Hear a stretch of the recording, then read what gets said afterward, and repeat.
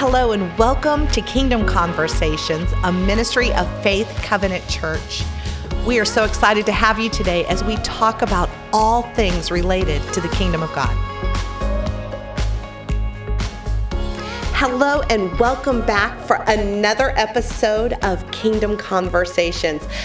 If you are driving, hold on to your steering wheel, and if you are sitting, hold on to your seat, because I have three women who not only do they have amazing testimonies, they are just super, super fun. I'm going to go around the table and ask them to introduce themselves to you tonight, and I'm going to start to my left. Would you introduce yourself? Tell us a little bit about your family, and then tell us, what did you used to do for a living? My name is Marjorie Harper, and my family, I have a wonderful husband and two beautiful children. And for a living, I've done many things, but I would say the majority of my career is in fashion. But I have an herbalist certification. I didn't know I'm that. a certified herbalist by trade, but I had a business administration degree. Oh, I'm so glad you're here tonight. We're looking forward to hearing how God is going to speak to you. Thank you. And then I'm going to move to our next fun, sweet, amazing guest. Hi, I am Ashley Brown, and I am married to Nathan Brown.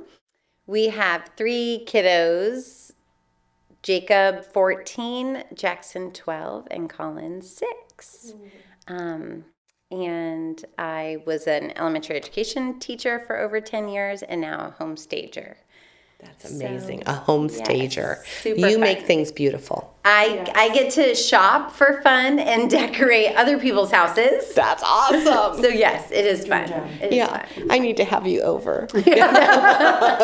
It's a little sweatier than glam like Marjorie's old job, but yeah, it's fun. That is awesome. And then finally, my third guest is a longtime friend. I'm Kim Trujillo, and I'm married to Mark, and we have 4 kids, Caitlin, Kayla, Maddie, and Rylan. And I've been a homeschool mom for a long time and worked with Classical Conversations for many years and do billing for a local electrical company.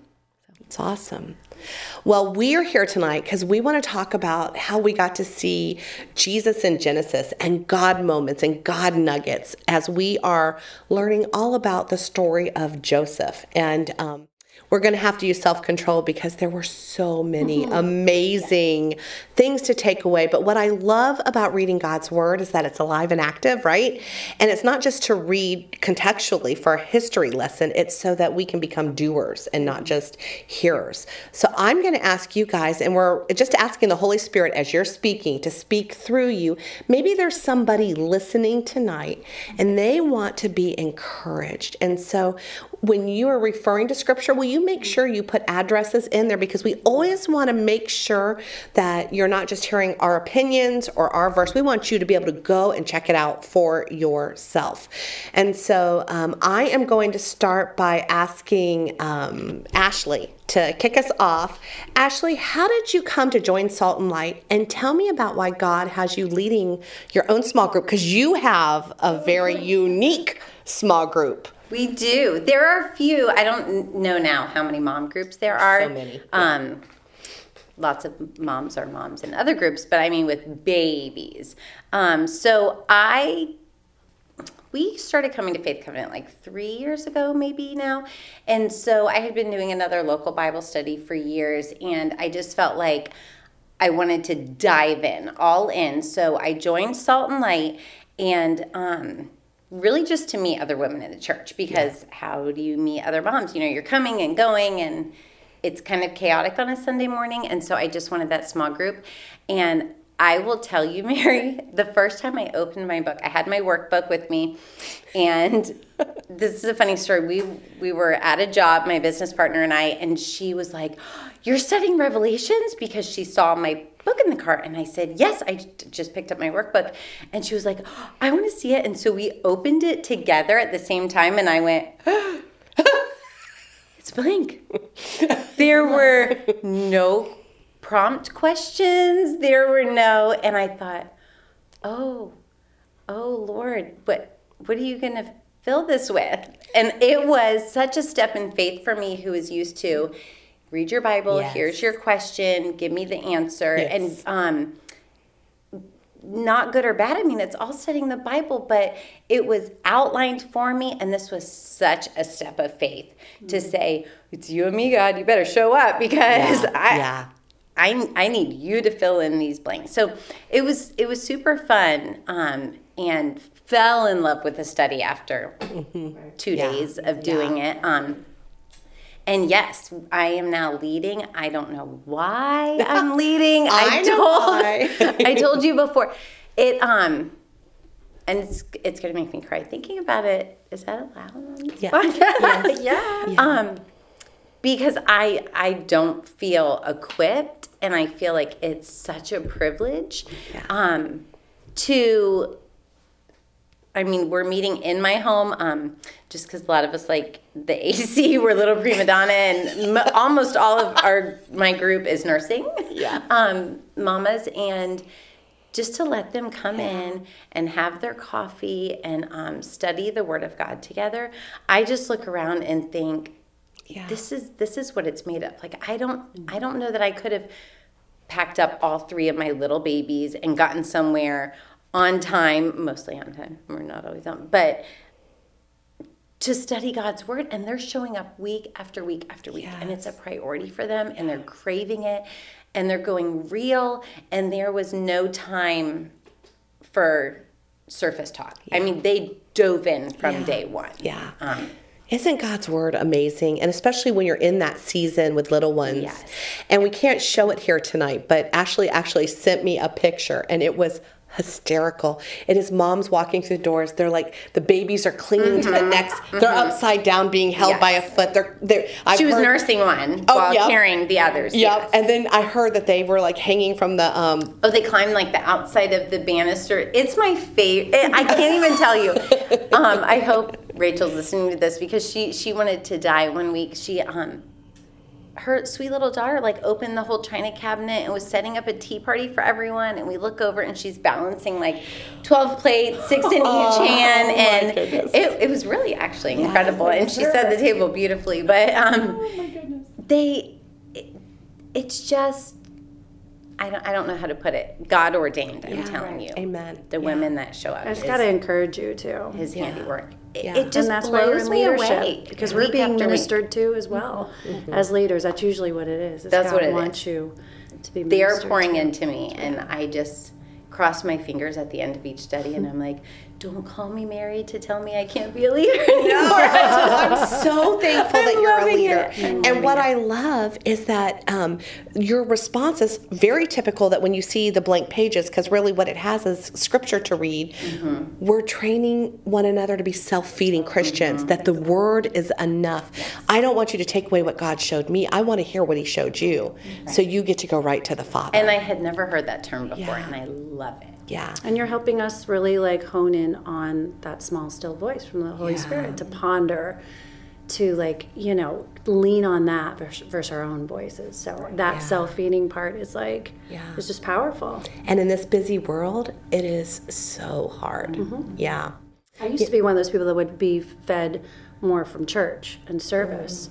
But I can honestly say, not that I like to miss Kevin's sermons, I'm not reliant on that. It's my daily quiet time that's feeding me my You know that my Kevin would love relationship. that you said that, right? He would? Yeah. Oh, well, good. Yeah, I guess you're right. He Yeah. said that before. Yeah, I don't rely on you, Kevin. Okay. But I love you. I love you. Well, because what he said is, he said he should be the gravy that's coming in, the icing, I guess is the better word. Right. He wants people in the Word all week long, because you can't just eat once a week Right. and be spiritually nourished you'll and fall. fed. Yeah. So tell me a little bit about your group, Marjorie. You're on... So I'm with Ashley's sister, Andrea, and she's my neighbor, so that's awesome. And it's been great. I mean, I did help lead, like one of the first seasons that I was in Salt and Light. Esther, right? I Yeah, remember, yeah. And then just overwhelmed with, some of the things going on in my life. So I stepped back, but I let Steve then lead, which has been awesome. And He is an amazing men's He's been leader. really great. So, but now it just feels natural to come back in and help and encourage Andrea. She's a natural, and She's you, doing I'm sure, so are an good. absolute natural. Yeah. So it's an honor. It's an honor to be in that class. And I was actually in a great class before that with older women that truly, I think God put in my life, like as a tribe, to step in where my mom's not really right now. Yeah. So he really ministered to me there. But now I feel like I'm in the season where I can actually like be an encouragement to new believers or younger believers. So it's great. It's feeding me to just be like, to see the excitement of people learning from the word. And That is so one of your gifts, Marjorie, is you are a spiritual encourager. How about you, Kim? Tell us about your group you meet on. We meet Thursday mornings, and I have a lot of older ladies in my group, which to me is the biggest blessing because I've always been one of the oldest in all the churches that I've been a part of since becoming a believer. So it's the first time that I've really had older women that I can learn from. And so they're just such a gift to me. Yeah, I love that. So Marjorie, will you kick us off? So we're reading through the book of Genesis. We keep joking. I'm just going to be real on this podcast. The very first time we had to film it because I kept saying the book of Joseph. There is no book of Joseph. That, Mary? Yes. We didn't want to scare people away. Gotcha. So the book of Genesis, the story of Joseph. And so we are currently reading through the story of Joseph. We just did the younger years. We're going to come back and do the older years. And so we got to see him in the beginning as a 17-year-old boy, right? Mm-hmm. What did you think of 17-year-old Joseph? What do you remember? I thought maybe not with much tact because Yes. he was, he was the favorite and he knew it. But, he was always, authentic to what God was speaking through him. But I think, there probably was a lack of tact to be sensitive to maybe the jealousy or feeling second fiddle. I kept feeling like, read the room, man. Right, Like, exactly. They already don't like you. Right. You're not helping Tread yourself. lightly. Yes, come They're on. full, buddy. and you're going to bow down to me. Right. Didn't go Did so you need well. to add that? Yeah, Right. no. Right. Yeah. It was difficult to read. Yeah. Anything you would add to that? What's a takeaway, Kim, you have of Joseph in general as you get to watch his character roll I out? think that as a younger kid where we saw him, I think pride was definitely an area that he, seemed to battle with. And I think we see, he gets thrown into a pit and then sold to slavery and then, et cetera, et cetera. His story goes on and it's adversity after adversity. And I think his humble heart is what seems to be, it just comes through over and over again in a steadiness of humility. And I think, my greatest takeaway from Joseph was the section in Genesis 39 where it says, "Now Joseph was well built and handsome, and after a while his master's wife took notice of Joseph and said, 'Come to bed with me.' But he refused. 'With me in charge,' he told her, 'my master does not concern himself with anything in the house. Everything he owns he has entrusted to my care. No one is greater in this house than I am. My master has withheld nothing from me except you, because you are his wife. How then could I do such a wicked thing and sin against God?'" And I think what I learned from that was he didn't say, "How could I sin against my master?" He said, "How could I sin against God?" Yes. And so he knew his position and he knew his master had entrusted him, but he was not living for God, for his master. He was living for God. And I think he goes on many different times from there on. And it's just so clear that his obedience and his what he's doing things for is not for the people around him, not for himself, but it's purely for God. And I think that relationship that he has with the Lord comes from humility, because he couldn't have that if he didn't have the humility. And so I think, so my greatest takeaway is definitely to have that close relationship with the Lord and to let him lead me and to live for him and not for, doing the right thing for this scenario or for this person or trying to honor, this person or raise this kid in a way that's, for whatever reason. I think it's just like, what's God asking me to do and how can I glorify God through, the little things, the big things, and not be focused on the people around me because if the Lord is the one leading me, then it's going to honor the people around me. He's not going to lead me to slander them. And so it'll accomplish both. I loved the reason I asked Kim to be here tonight was she was sharing at our leaders meeting on Saturday. And I thought this is such a great lesson for all of us, is that Joseph cared more about God in the low things, like even when he was in jail or when he was being accused falsely. But he also he did it for God when he was at the highest rate overseeing all of Egypt. He never got caught up in the pride or boastfulness or man's acclaim. And Right. I thought, Even the section where he goes to interpret Pharaoh's dream, and he's been in jail. He gets called to go interpret Pharaoh's dream. No one else in the land could interpret this dream. He gives this interpretation, but he immediately credits God with it. He doesn't ever, and if he takes credit for himself, then he sees a ticket out of jail, but he just doesn't seem to care about that. He cares more that God gets the credit for the interpretation and not himself. And ultimately, he does get his freedom there, but I think he didn't go in there with his freedom being at stake as much as his relationship with God mattered more. yeah. One of the guys that might have been Joe Sango, so your brother-in-law, was sharing, and I thought this was really good. He was saying that if Joseph had been released from prison when the cupbearer had said that he would release him, he would have just faded into the culture. But God's timing, do you notice it says he waited 2 long years? And I'm imagine like how easy that would have been to be so infected, like that he forgot me, I helped him, Right. but he didn't. You know why he didn't? Somebody else said this, because he had a relationship with God. He wasn't keeping a record of wrongs. He had a relationship with God. But at the time that he was released, Pharaoh had a need of him. Had he come out earlier, Pharaoh would have not needed him.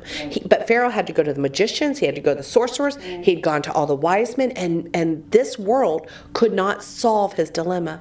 And then here comes Joseph, and like Kim said, he's like, I'm not interpreting this dream. God is interpreting this dream. So God's perfect timing in those waits. How about you, Ashley? What was like an aha? Oh, my favorite was week 8, day 4 in Genesis 42:24, where it said, he turned away from them and began to weep, but then came back and spoke to them again. And to me, that was just my favorite moment, the entire study. There were a lot of nuggets along the way and words that stuck out to me, but I think I shared with you the other day,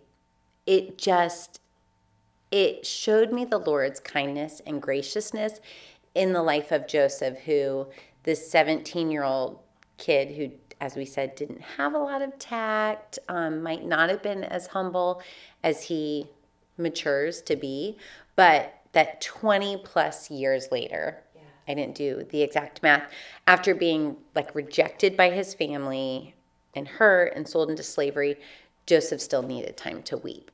So those wounds ran so deep that the Lord wanted to remind us of that, which was so gracious to include that in there, that yes, he took his time to weep when he saw his brothers and they were right in front of him, and then he came back out and still executed what we can imagine is the plan that God had given to him,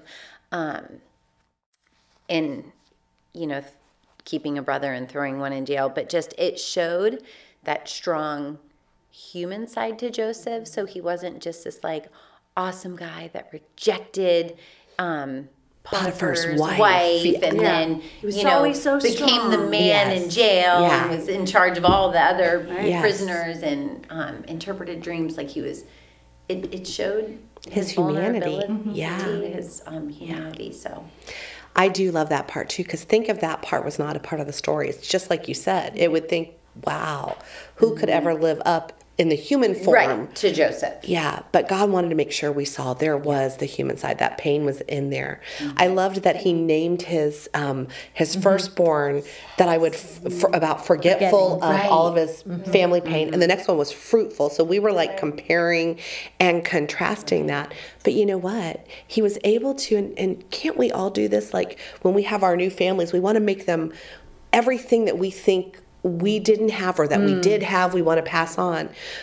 God gave him a resting place as he was having his sons, but at the end he still chose reconciliation with those brothers. Right. Like that was a true story. And part of me also loved that, like, I always thought I was a better teacher after I had my own children, or, you know, I just thought the Lord waited till he was a husband, till he was a father. So good. He saw it from the perspective of, you know, his children had probably fought at some point, you know, and as toddlers, or so he was seeing it from a different perspective. That's 20 really plus good. years later. Yeah. True. So true. I don't ever want to look back. We were joking in our group today, like in my 30s, I was reading parenting books and I just thought, oh, let me help you with the parenting. Yes. And then my kids got older. I'm like, never mind. Yeah. Marjorie, how about you? Well, I mean, just, you know, touching on that, for me, it was very personal to see the humbling. It you know, you don't really see it spelled out. In fact, my husband, you know, took Joseph for, he was always so loyal and we remain, and, you know, had him sort of up on a pedestal. But I guess being more emotional and having a period in my life where I was humbled and I was saved from myself. That humility is really a backbone to accept grace in your wretched state and to issue out grace. And I think that's just so important to go through, to be sifted, to be tested. I mean, as disciples, we're always going to be tested. Yeah. And you see in his lifespan, again, probably really cocky, that pit, those pits, those constant pits that he was in was the Lord sifting and really bringing out his dependence on him. But I'm sure there was a point in time where he would look back and maybe be convicted at some of his past actions, but still always faithful to keep hope, you know, on the Lord. Yes. And you see that paying off. I think it's John, is it 15:7? It's basically where, you know, if your words abide in me, and if your words abide in me, and, you know, you stay close to me, that what you desire, you know, I will make happen. And that really just points to just when you're spirit led, when you are led by the Lord, that your prayers and what you desire line up with the Lord. Yeah. But you kind of see that in his life, of that he had to go through those valleys. In fact, that kind of goes to my big takeaway, which was really like when you look at the pits he was in, the actual cistern, and then the jail, when later you see that, you know, he is the keeper of all of this grain. Well, if you really research how they stored the granary back then, it was in these pits in the ground. And so I saw the poetry of, like, you know, you can be on mountaintops and, like, it's just barren, but you're on a mountaintop, but it's barren. The harvest is in the valleys. That's where all the I'm, you know, lived in Colorado, so it's like the valleys are where all the harvest are and the trees are. That's where you find out who you are, where your strengths are. You find out who God is. And so for me, it was just kind of welcoming. It's a kind of a surrender to, like, there's going to be more valleys, but I don't need to be scared of them. It's just God working out, you know, some because things. What did you say at the beginning? God is with us. Like, yes, exactly. That's what Joseph kept saying. God is with Joseph. Everywhere he went, God was with him.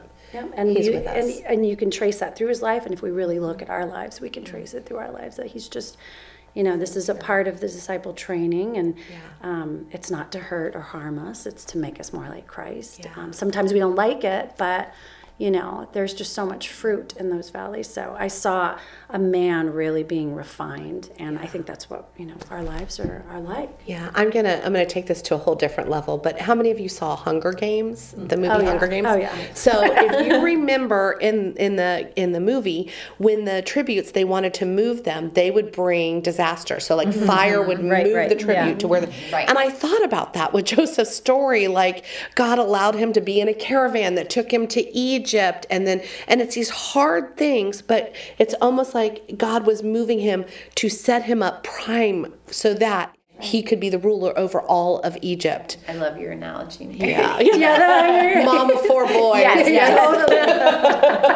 Right, turning beauty into ashes, like the girly side of it, right? Yeah. Or from ashes into beauty. Yeah.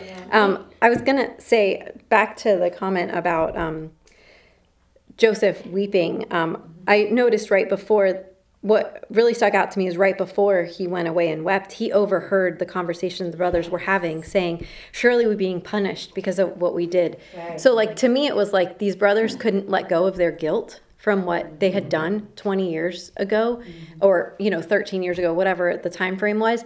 But I think it almost is to me that why Joseph got emotional about it is because he heard them talking about what they had done to him. And so it was like that, seeing that they were aware that they had done something harmful to him. He needed that. Like I feel like that's what evoked the actual true, genuine emotion is because they were kind of owning their wrong to him without owning it to him. Right. They were, so it was genuine. He could tell they definitely had remorse over what because they didn't know it was him. And that could have been the beginning of really the grace that he issued on them afterwards, because it probably released unforgiveness for him.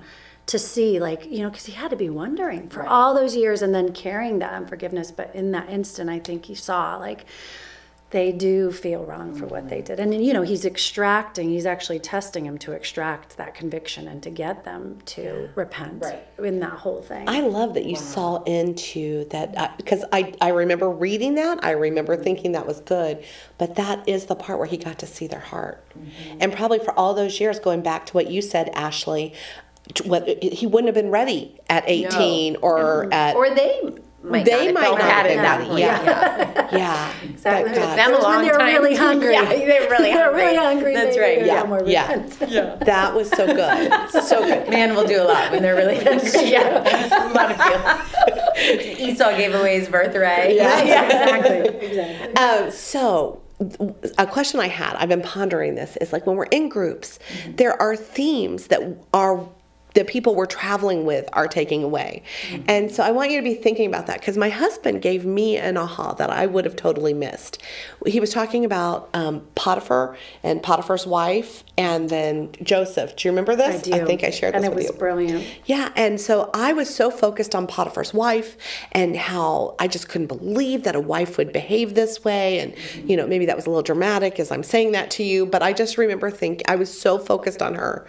And Scott got up one morning and we're sitting over coffee and he's like, what I can't think about is, why isn't Potiphar being a better husband? He's not home. He's leaving her alone all the time. She's lonely. He wasn't justifying her behavior, but it was that place. And so how God spoke to him was, he's like, I want to make sure that my priority is my home and my wife, which I love that, and then my kids. And he's modeled that for years and years and years, and it's putting that, and I want to be the same thing as a wife. I want to make sure I'm pouring back in and we're making each other a priority, because when we don't, those things sneak in. How about you, Marge? Well, you said the word ponder, and I really did like that. I liked thinking of pondering, and just, that was a word that I defined, but, and I think it was actually when Jacob was pondering the dreams that word came up. But, I really feel like the last few years have been a pondering season for me, and just thinking of Joseph, like all that time that he was in jail, all that time where he's wondering. I mean, you can't say he was, stoic the whole way through. There had to have been times of like, why, what's going on? But he had to wrestle with the Lord. I'm sure he had to talk himself into having that faith, because that was what you needed to have to get through it. But He wrestled within relationship with God, though, not apart from God. Right. Like we wrestle with those we love. Yeah, you know what? I say that all the time. I'm like, I need to wrestle this out with God. Yeah. Because if there's unrest, I need to either repent or I just need to understand. And so the pondering has been sort of a magical word for me because I feel like it's really been the game changer in my life. I think sometimes we, in the mom years and the family years, we're overbooking, we're scheduling, and yet, that's not enough time to really have the quiet time. And even you, Ashley, without you knowing it, you've ministered to me and friends that I have with their quiet time. I remember she's like, I'm up at 5:30 in the morning, and I'm like, I want to do that. I'm a morning person, not a night owl. And I'm a night owl, but I love just people in my life. You've ministered to me and you didn't even know it. But for the anchoring in the word and to be able to ponder and to talk to God and to wrestle and it's okay to wrestle. Yeah. It's okay because what he's allowing us to do is have these conversations with him, which I think the Lord eventually can be that constant conversation that can guide us. And that's what I desire. Which is so exciting thinking towards our future study of doing Freedom Workshop because because Joseph could have entertained those thoughts in his head. Those foxes. And it would have been him talking with himself or, pretend conversations with his brothers. Like how often do we do those things? Totally. Hypothetical, this is the scenario. But if his audience was definitely the Lord and his relationship there and how different it is when our conversations are with ourselves or with hypotheticals, this is how I think it should go, or whatever rehearsed conversations we're having versus we need to stop talking to ourselves. The pondering with the Lord is right. so much more fruitful. Exactly. Yeah. For those of you that are listening right now, we are getting ready to do, it's called the Freedom Workshop, and it's a Freedom Conference. We're having it on January 14th, and it's for men and women. And if you want to bring your children that are 14 and up, they have to be with a parent as they're coming. It is a life-changing workshop. My dear friend Debbie Friley is coming, and if you've never heard this message, she talks about she teaches us practically and spiritually how to take thoughts captive. And the verse, you're going to hear us say things like voices and foxes, which kind of sounds weird if you don't know the context. Song of Solomon 2:15 says, quick, catch all those little foxes before they steal the fruit of your vineyard. And the foxes are those voices. And the vineyard is our mind, where we start to think we know the motives of other people's hearts. Right. We start to think that we start to form our own opinions, and it's things that keeps us, it's not the Father's voice, but we don't even know we're listening to the wrong one. And so if you're listening tonight and you're thinking, boy, I have wanted to jump in to Salt and Light, this is going to kick off in January. It's the very first study I ever really dug into as I began learning how to be a self-feeding Christian. And this is a legacy moment for me because I was in my 20s. I think we had 2 children. I think Scott was a Christian, but he didn't get saved until 9 years after me. And I remember thinking, I would love for him to do this workshop. And so he and my boys are going to be here, and they're going to be able to sit through this workshop all these years later. The baby amazing. I was pregnant with is going to open us in prayer. He's 22 years old, and he's a junior at Moody Bible College. Like, God has just done this amazing work. So come join us for that. I'm going to do it, and I already have done it. I know, you can't do it enough. I've done it 3 times, and I'm doing it again. Yeah, you can't. It's so good. Yeah. It is. So let's do a quick wrap up as we go around. And I just want you to close. If you were talking to somebody who's listening tonight, what encouragement would you give them that you've learned through reading from the Word? Like, what has encouraged your heart?